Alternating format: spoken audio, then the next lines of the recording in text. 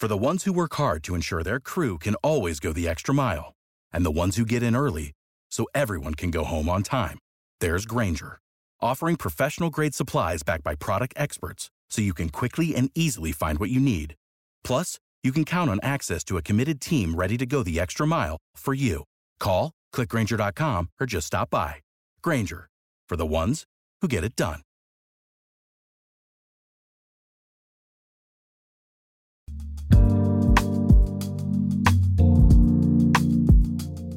From Sugar 23, I'm Angela Ledgerwood, and this is Lit Up.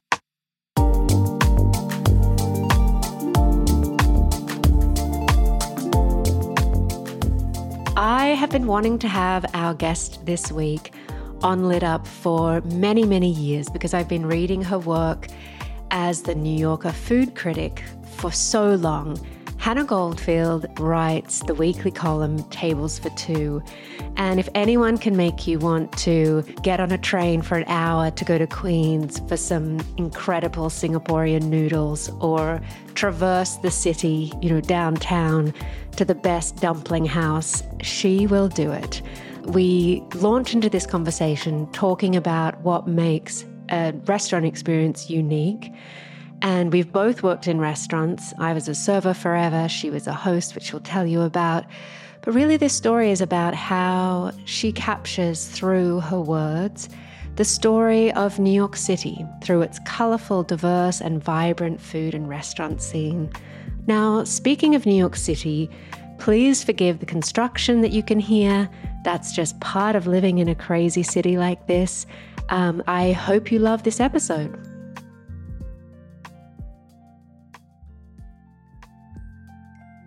Right. Somehow I'm not having the experience that I thought. Right. But the alchemy of what makes a restaurant experience special is, I'm sure now you can see what makes that up. Mm-hmm. It's even the making the reservation experience to arriving at the door. Mm-hmm. So much can go wrong, but it also seems like it's not that hard to make it go right. Yeah. I think it's harder than it seems in some senses. So I was a host at a restaurant that doesn't exist anymore, but it didn't take reservations. I had a list, a handwritten list, and then I had this system of, that the restaurant taught me where I would every night draw a map of the restaurant. And then there was like a schedule that I kept in mind of how long it generally took people to have, finish their drinks and their apps and then move on to mains and dessert. And I had to do this complicated calculation in the service of telling people how long I thought they would have to wait. And I got really good at it. And it's a skill that I think anyone can learn. And so now if I go to a restaurant and I feel like the host doesn't know what they're doing, I think like, this isn't that hard. And they act like, oh, I can't possibly give you an accurate quote time. And I'm like, yes, you can. If someone took the time to figure this out, it's a science, to some degree. So, I think that's right. I think that some things are harder than they seem. Like the cooking, I think, is a lot harder than people understand. But certain aspects of service, I think, are actually like not as unattainable as you might think, or as some restaurateurs would have you believe. Well, and I think we all have those favorite restaurants that the service is so wonderful that you forgive the food. Yes. And you just love being in that environment. Yes. They remember you. They're never coming over after 90 minutes to say, you have to go in half an hour and you want, there are all these trends too, which we'll get to. That is a big one. I've noticed that so much recently. Not only am I'm being told when I sit down, this is how much time you have. And to me, that's like the antithesis of hospitality. It's like, who wants to think about that? You're sitting down to enjoy a relaxing meal, hopefully, and someone's starting off by telling you that the clock is on and that you better get up as soon as, they need the table back. I think that's a horrible, horrible trend. On the other hand, knowing and better understanding now as I do the restaurant industry, I get it. It's like the margins are so thin. So, you need to turn tables at a certain rate to literally keep the lights on. So it's like, I don't totally, I don't find it completely mysterious, but I do feel like if it were me, I would work really hard to figure out how to avoid doing that. And I think that, some people have. It's not like a totally impossible puzzle. Yeah. But I do think it's hard. I mean, all the issues you're talking about, I feel, were exacerbated through the pandemic as restaurants tried to work out, A, if they could stay afloat during that time, but we've emerged. What do you see in the restaurants that are able to open now? Is there themes that you think people are feeling like this has a real chance? Are there elements of service that you think are becoming more important? And is it restaurants with this crazy backing, like that Bad Roman place that I haven't been to, but my fiance went and he left and he was like ripping his hair out as someone who's like an independent restaurant owner. He's like, I don't get it. And why is it that these, finance-backed entities somehow, are they paying people to say that like pepperoni dipping cups for adults are cool? It's very confusing. Yeah, it is very confusing. And it's also like, I don't really understand. It seems like such a losing game to invest in a restaurant, as I'm sure you well know. So I guess it's like just these people have disposable income, but it doesn't seem like I guess it's disposable income, and then they want to be like, king of the castle. It's like if you own a restaurant, then you get to go there and it's like your private club. I guess I'm answering my own question, but it just seems like a strange thing to put your money into, because you're not going to make any money back, I don't think, for the most part, although maybe they think they've invented a new thing. I don't know. But in terms of what the kinds of places that are emerging, I mean, one thing I've noticed is I think that restaurateurs, I think there's sort of two categories, and maybe more, but this is what's coming to mind right away. I do think there are a lot of those hugely financed places. A lot of them are in hotels. And does the hotel subsidize the rent? I imagine so. Yeah. I think it must. And then you have this kind of built-in infrastructure to some degree. And then I think there's a lot of people who have gone out on their own, who would have, 10 or 15 years ago worked in the kitchens of really, big, of those other places, or places like 11 Madison Park, or, just sort of tried to be at like the top of their game in someone else's restaurant. And then the pandemic kind of laid bare the fact that you could eke out a living by having a pop-up, and then you could turn that into a brick and mortar place post-pandemic. And I've seen a lot of that happening. And then kind of like a little tangent from that is that some of those people have kept the pop-up thing going. And so, and then they have these kind of like floating lifestyles where they do lots of collaborations and they do special dinners at other restaurants and just kind of just do what they want to when they want to, which seems kind of fun too. It's a lack of stability, I think, but seems like there's a lot of work, or a lot of opportunities rather. But the places that the kind of little people, to, just to distinguish them from these bigger restaurants, the places that they've been opening, I feel like there's this real sort of revision of the rules happening. So like places, they'll only be open a few days a week, for example. Or an example I keep thinking of that I find fascinating is these restaurants called Dame and Lords. And it's this young couple who have opened both of them, and they had a pop-up during the pandemic. And at least one of those restaurants, like now I should have done my homework, but one of them is not open on at least Saturday nights, and maybe not Fridays and Sundays either. And I remember, I don't know if they'll keep that going long term, but I think I'm remembering this correctly, they said that it just like they did the math and it wasn't worth it to them. It's too hard. It's like Saturday nights are miserable, I think, at restaurants because it's so busy and it's so like the stakes are so high.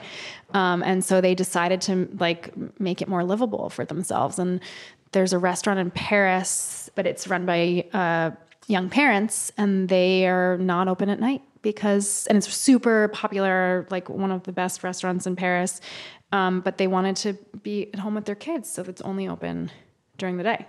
And I just feel like that's a trend that like this push against the idea that working in a restaurant has to come at the expense of quality of life. And also that idea that once something is successful, why wouldn't you be open 24 hours a day to make the money? And the staffing seems to be such an issue in New York at the moment. Yeah, I mean, that's part of it too. And also keeping the staff that you love and appreciate healthy. Right. And happy and taken care of. Yeah. We'll just say to everyone, because apparently for everyone's ears, crazy noise is easier to block out if it's acknowledged. Oh, interesting. So this is just an interesting thing. Okay. So there is crazy construction on the 1 hour that I have Hannah Goldfield, with me. But there you go. They might break for lunch at some time soon. If only we could know what they're eating. Exactly. I was joking that it's the rat czar might be needed, the newly appointed woman that I guess is very important to restaurants too. Has anyone been talking about like the rodent issue? Not that I have seen, but I'm sure they have. I mean, I've certainly there was that big story in the New York Magazine about it. It seemed like the outdoor dining thing. And I know there's a restaurant in my neighborhood that I love, and I know they had to rebuild their outdoor like platform. I think because of a rat problem. I won't name them because don't. but yeah, it didn't. I never saw any rats, but I got the sense that that was why they were rebuilding. So, what do you think of the outdoor structures? Oh God. I like being able to sit outside just on the most basic level. At this point, I have no fears about being inside. I'm very lucky to not have any, health issues that make me COVID scared or COVID shy. So, I mean, I think it's nice. I think it's nice to be able to sit outside. I think that a lot of them are really ugly. But I kind of feel like they've just sort of been absorbed into the landscape of the city. A lot of things in New York are really ugly. There's scaffolding everywhere. We now have city bike docks everywhere. And I don't think that they're any more of an eyesore than any of those things. So I think I feel good about them. And I do think that they're helpful to restaurants. I'm sure they're extra seats. Yeah, extra seats. And I'm sure I know that there are huge problems with them too, and that they're a pain in the butt. In other ways, but I think that it's a pretty good thing. And I really admire the places that have made it kind of artful. Like two that come to mind are actually not far from where we are in Soho. Thai Diner. They actually haven't been there in a while, but they had this amazing structure that may or may not still be there that looked kind of like a train car, which I really appreciated. It was whether or not it was outside was kind of debatable because it was fully enclosed, but they did have these big windows you could open and it just looked really cool, and there were ceiling fans. And then they also had a really nice kind of patio. And then Via Carota, which I'm on record as declaring my favorite restaurant in New York, they have done a really nice job too. They just it's very thoughtfully arranged. They have it on the street, and there's kind of plexiglass, I think, on one side, but not on the sidewalk side. So it feels really airy, but also kind of protected. And it just feels like an extension of the dining room in a way that I admire. So I feel like the places that have done it well should be allowed to keep doing it. Yeah. I heard a story that you decided really early on as a young person that you wanted to be a food writer. Mm-hmm. Can you tell me that story? And then also, connect it to when did you first start writing about food and what was the impact that had on you? Yeah. So I think those two things kind of happened at the same time. It's all has necessarily a bit apocryphal because I don't remember all of the details. But I mean, one thing I remember is that in first grade or something, I wrote a haiku and my teacher really celebrated this haiku.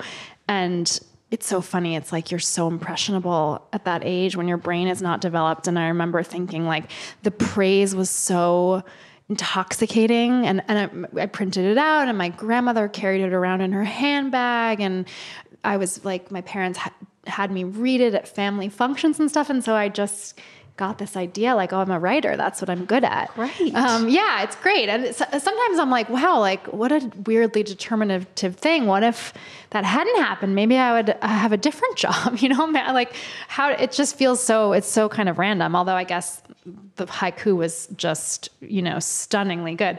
What was it about? Do you remember? It was about, I remember one line of it, which was like, it was called My Kite.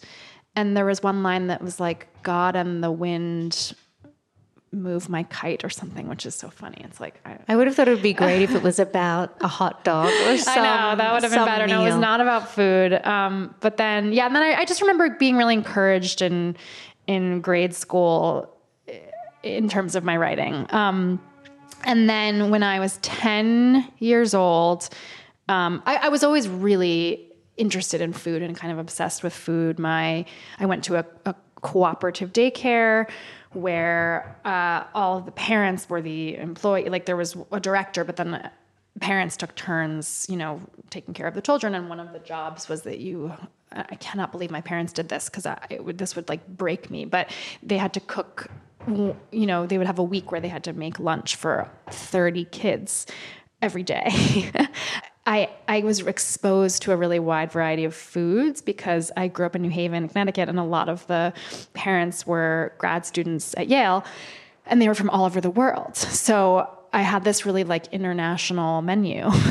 And there was we had a lot of potlucks, and then my dad was a really adventurous cook, and he had Indian cookbooks and Chinese cookbooks, and went to all these specialty markets. And so I had this introduction to kind of foods of the world at a really young age, and I loved eating and was sort of obsessed with it. And then when I was 10, the movie My Best Friend's Wedding came out, and my mom took me to see it in the theater. And this is like a plot point that gets kind of abandoned after the first 10 minutes, but Julia Roberts, her character is a restaurant critic, and there's a scene of her at work. And I was just so taken with this idea. I just thought it seemed like the greatest thing. I didn't go to a lot of restaurants as a kid. My dad did a lot of cooking, and restaurants were not really a big part of my childhood. So when we went to them, they felt like incredibly special things. It was always a special occasion. And I just was just totally in love with the whole drama of it. So to see that someone could make a job of eating at restaurants just like thrilled me beyond measure. And I remember that my dad was encouraging of my interest. And at the time, Ruth Rachel was the restaurant critic at the Times, and we had the Times delivered. So my dad, I remember him saying, you should read her reviews. And I remember him trying to get me to write my own reviews of like the one restaurant a year I went to. And I was kind of like, no, I don't want to do that. But I did start reading her reviews every week. She's written several volumes of memoir, and the first one I think had already come out, but I read it and just was blown away by it because it was about a little girl who loved food and who became a food writer. And so that was kind of like, that was when I started to say that I wanted to be a restaurant critic when I grew up. Before that, I wanted to be a Broadway star. And I abandoned that pretty quickly. So yeah, the story, that's the story of. Absolutely. And then when you were a fact checker at the New Yorker, 6 years is a long time to do that. Yeah. And, I'm making an assumption that, everyone says you've got to leave a place for them to really understand that true. You've grown up and developed so much, especially when you're in your 20s. you grow so exponentially in the 6-year period there professionally. But, when you were a fact checker, I'm sure that experience was invaluable. Were you, eating out, doing reviews yourself? How were you flexing that muscle? Well, so when I was a fact checker was when I started to write tables for two, actually, because when I started at the New Yorker, the column existed, but it wasn't what it is now. It was in the goings on about town section, but it was a little kind of capsule sort of sidebar on a page with other listings. And it was not one person's job. It was shared between 6 or 7 staffers. So, editorial assistants and some staff writers, and I'm trying to think who else, and editors. And so, when I started pretty shortly after, maybe like a year after I started there as a fact checker, someone left the magazine who had held one of those slots, and I had made it known that I was interested in food, and I had done a little writing for the very nascent website. And so someone asked me if I wanted to try writing a tables for two, and of course I did. And so I wrote one, and they decided that Do you remember the first restaurant? Yes, it was a restaurant that still exists called Mile End. It's changed ownership, but it's still there in Cobble Hill, and kind of Montreal-inspired Jewish deli. I haven't been there in ages, but I imagine it's still good. And I loved it. I love Montreal. I have spent a lot of time in Montreal, and so I knew I had eaten all of the food that they were trying to kind of reference and recreate. So it felt like the perfect thing for me. It felt like real kismet in a way. And then I was on the roster, and I wrote one, every 6 weeks or so.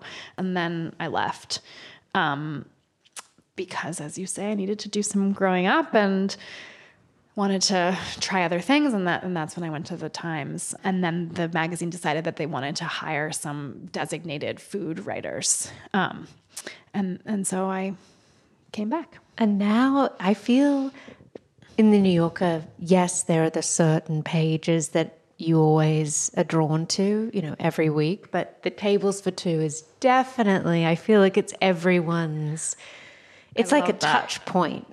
I hope so. I love that. To get a sense. I mean, I love reading magazines, and I've always, I think most people are drawn to the kind of little bite-sized, rubric that whether it's the last page or some, like an interview, like the Vanity Fair, what's that called? The Proust questionnaire. Yeah. Like that to me is just such an amazing touch point of a magazine. So I truly love to be the creator of one of those. It's great. Something you said in another podcast interview on the Taste podcast, which I thought was really fun. Thanks. If people want more. Mm-hmm. But you said that you think of your column as kind of capturing the pulse of New York or a feeling of the city through the lens of its restaurants. But what do you feel is the feeling of the moment, or the flavors of the moment, or the vibe of New York City? Yeah. What are you seeing out there? Well, the first thing that comes to mind is how hard it is to get into restaurants right now, which I think is a combination of things. I don't know. Part of me wants to do kind of an investigative dive into this, because I don't know if you've tried to make a restaurant reservation recently, but it's really, really hard, especially at places that are, top of the list, but kind of everywhere right now. And I do wonder what's going on in the kind of the back end, like, are restaurants releasing fewer reservations because they're trying to protect themselves? I don't know. There's something weird going on, but I think at least part of it is that people want to eat out, in a really kind of like crazed way. I think that people missed it so much. I think it's such an integral part of being a New Yorker and living in New York or visiting New York. And it just feels like it's back in a big way. And it feels like the center of the world again, which I think is nice and also a little harrowing. It's like, it's so competitive. I find myself getting, a little stressed out by the frenzy, but I also think that it's an important part of the identity of New York. I also wish there were restaurants that had no technology involved anymore. But I understand that the value of Resi and being able to go on and getting those reminders, and restaurants need to know, are you coming? To release those seats. But I feel a lot of that magic is kind of gone. Yeah, no, I think that's true. And I'm curious it's interesting for me because I just don't, this is one of the great struggles of my job personally is that I'm the parent of young kids and then a restaurant critic, and I don't have my schedule is tight. I can't, I like to have, minute by minute plans because I just don't have the freedom to go to a restaurant and hope that I'll get in, immediately. I can't wait 90 minutes for a table, which sort of kills me because I do think that's exactly what you're saying. We're missing a little spontaneity, or I am at least. But I think more and more restaurants are taking reservations than they did in the kind of the previous era. I'm really curious to see what the scene is like at Superiority Burger, which just reopened, which as far as I can tell does not take reservations. They never did. They were like a little tiny, literally like a slip of a room. And now they're in what used to be the Odessa diner, or Odessa restaurant, was it called? And so it's much, much bigger, and they're right now only open in the evenings. And I'm really curious to see if there are lines down the block or what the vibe is like. But that it feels like it will be in the spirit of what you're describing. Well, I want to now go back to books because I know you're excited to talk about books, and you obviously read beyond food and your own kind of a lane. But firstly, are there some of those quintessential books that include or involve food that you love? Yes. It's interesting. I think because I'm so immersed in food, reading becomes a little bit escapist for me. And so right now, at least, I don't love reading about, I shouldn't say that I don't love it, but I'm drawn to other things. Oh, okay. Yeah. Great. And I have I go into these, I do these kind of deep dives, I'm realizing, into other subjects. But I have spent a lot of time reading about food. As I mentioned, Ruth Reichel's books were really kind of formative for me. And so there are 4 or 5 of them, 6, technically 6. So one of the memoirs is really more of a cookbook. And I go back to those and I just hold them, at the kind of top of my list, in some senses. And then, I've been keeping on my bedside table a copy of Jonathan Gold's book, which is called Counterintelligence, which is just a collection of his columns for the LA Weekly.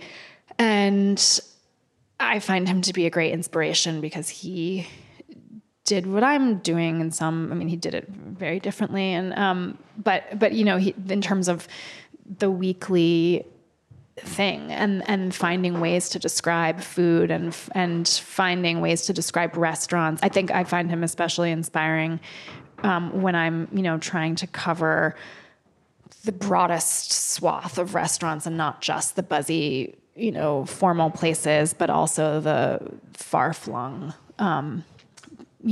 family-run places in Queens or Staten Island or whatever. He was just so good at making those places seem compelling and telling their stories. And so I find myself kind of trying to read a few of those, every week or so, just to keep the juices flowing.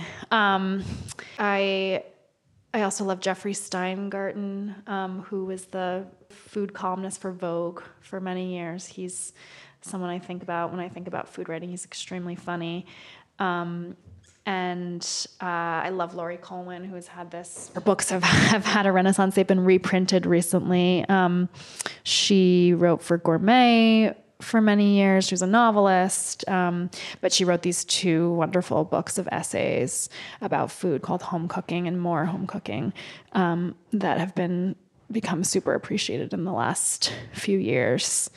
Yeah. What are some of the books you've loved that are completely that palate cleanser for you? Yeah. Because you don't want to read about food. Yeah. Well, I've always been a reader of fiction more than nonfiction, but in the last like maybe even 10 years, definitely 5 years, I found myself drawn to nonfiction. And that's been really thrilling. I find it like, I still love novels and I read them frequently, but I have just become so attached to the idea of learning by reading a book, which I think is funny because it's like, you know, learning to me, the idea of formal education I've always been sort of resistant to it. Like I didn't like college. I just always felt like this great sense of obligation and homework and it really kind of interfered with my love of learning, I think. And so to be an adult and to get to learn about the world, and obviously you can learn about the world through novels as well, but to read these works of nonfiction and learn about history or, you know, things that are happening currently has been really thrilling to me. I'm on a real kick of reading about extreme adventure and particularly Arctic exploration. I have to give you our book, Wanderlust. Oh, yes. Wait, I think, did we talk about this? I feel like we talked about this. I might have talked about it briefly. Yes. I will bring it for you when I see you next. I would love that. Oh my gosh, you will love it. I'm reading very slowly right now because my kids wake up at the crack of dawn and, you know, I'm out to dinner every night. But I'm currently reading a book that's about to come out written by a friend of mine. His name is Daryl Hartman, and it's called The Battle of Ink and Ice. And it's the story of these two explorers who were sort of dueling to reach the North Pole first. But it also tells the story of New York newspapers, the history of New York newspapers, because those two things turns out are super intertwined. And I'm just loving it. It's like, it's so not like my beat. Is there a novel you can share that you've loved? Not even a recent one, but something that really imprinted on you? Well, yes. I mean, it's funny. I was just thinking I should reread it, and it feels sort of corny and cliche, but I really, as a kid, it super imprinted on me was A Tree Grows in Brooklyn. And I've gone back. It's like maybe the only book that I've reread more than once. And I don't know how many times I've read it. And it's a book that's assigned in school in the US, probably not in Australia, I'm guessing. But like everyone has to read it in elementary or middle school, I think, in the States, except in the States where they ban books probably. But I read it in school and I just connected with it so deeply. And I'm always sort of blown away by how much I love it when I reread it. And I was just thinking I'm due for a reread. It's been a really long time. I'm trying to think what I've read more recently in terms of novels. I've really been on the nonfiction train. What was the last novel I read? I think I'm going to totally... So I think part of why I like nonfiction kind of newly is that, I'm really picky about fiction, and I feel very like let down when I don't like a novel. And I tend not to love contemporary fiction because I'm looking for something that's gonna, as you say, imprint on me. And I feel like it's hard to read things in their time sometimes. And some books, you know, transcend that for sure. But I think it's hard to be a contemporary novelist and be trying to capture like the zeitgeist or capture what it's like to live right now. Because as a reader, I don't necessarily want to read about that. I find myself drawn to other eras or other experiences other than my own. So I feel like people will be, you know, just so excited about some brand new novel, and I'll read it and be like, oh God, really? Like this isn't, I need something that feels like it's going to stand the test of time. And maybe those books will, but it's just, you know, I can't see the forest for the trees. I have a higher success rate with reading books of reportage. Another one that comes to mind that I loved so much is by my colleague, Rachel Aviv. It's called Strangers to Ourselves.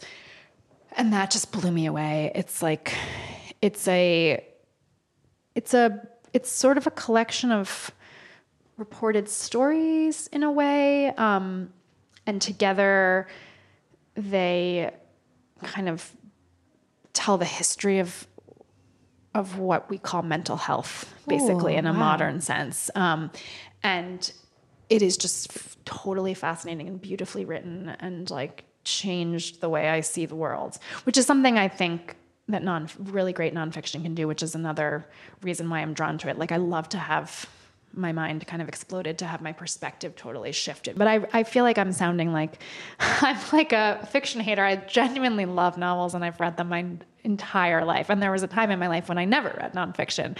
I'm in my nonfiction era for whatever reason. That's good to appreciate. Yeah. And there's such great recommendations, which I love. To finish up, one cookbook. It doesn't have to be if you could only have one cookbook at all. Just one that you're either enjoying at the moment, or that you feel you go back to most.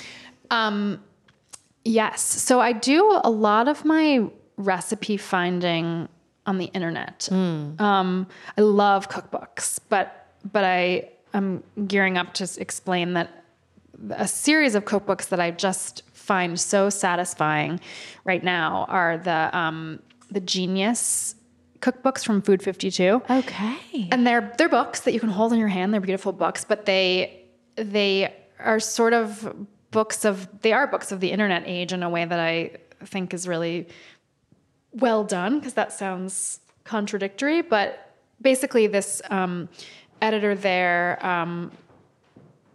came up with this column called Genius Recipes. And she sort of defined this category of recipes that had some unusual technique that made them qualify as genius. It's a fascinating way to learn about cooking, because it gets kind of into the science of cooking by explaining to you how and why the techniques work.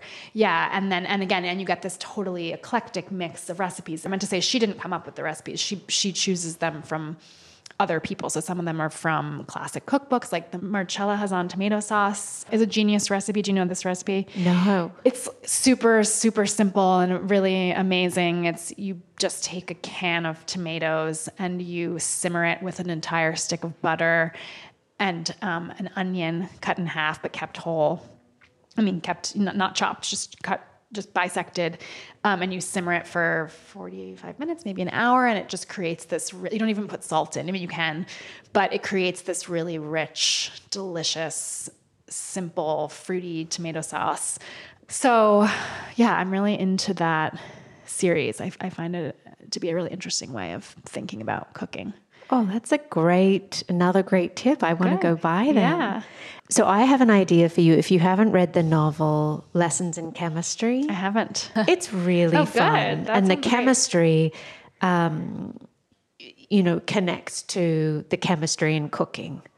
You'll whiz through it. That sounds great. My last question, what lights you up? Just in general. Yeah. Oh God. I mean, honestly, eating. I feel like I think about this a lot, and books. I mean, those are such sort of, textbook answers, I think, coming from me. But I do feel like those are the two things that beyond like my family and my friends. I really, eating makes me excited to wake up every day. Like, I wake up and I have a whole, canvas that I'm going to fill with hopefully delicious meals. And I feel like that really does keep me going. And that's what I love about food, is that it makes life so interesting, definitely for me. And then reading, I feel grateful to be a reader, to have been reading since childhood and to find such comfort and pleasure in reading. I'm trying really hard to turn my children into readers. It just feels like this real gift to have through your life, to be able to enjoy books. And I think you have to start young. So, those those things light me up. I love it. Thank you so much. Yeah, thanks for having me. It's beautiful. It's so much fun.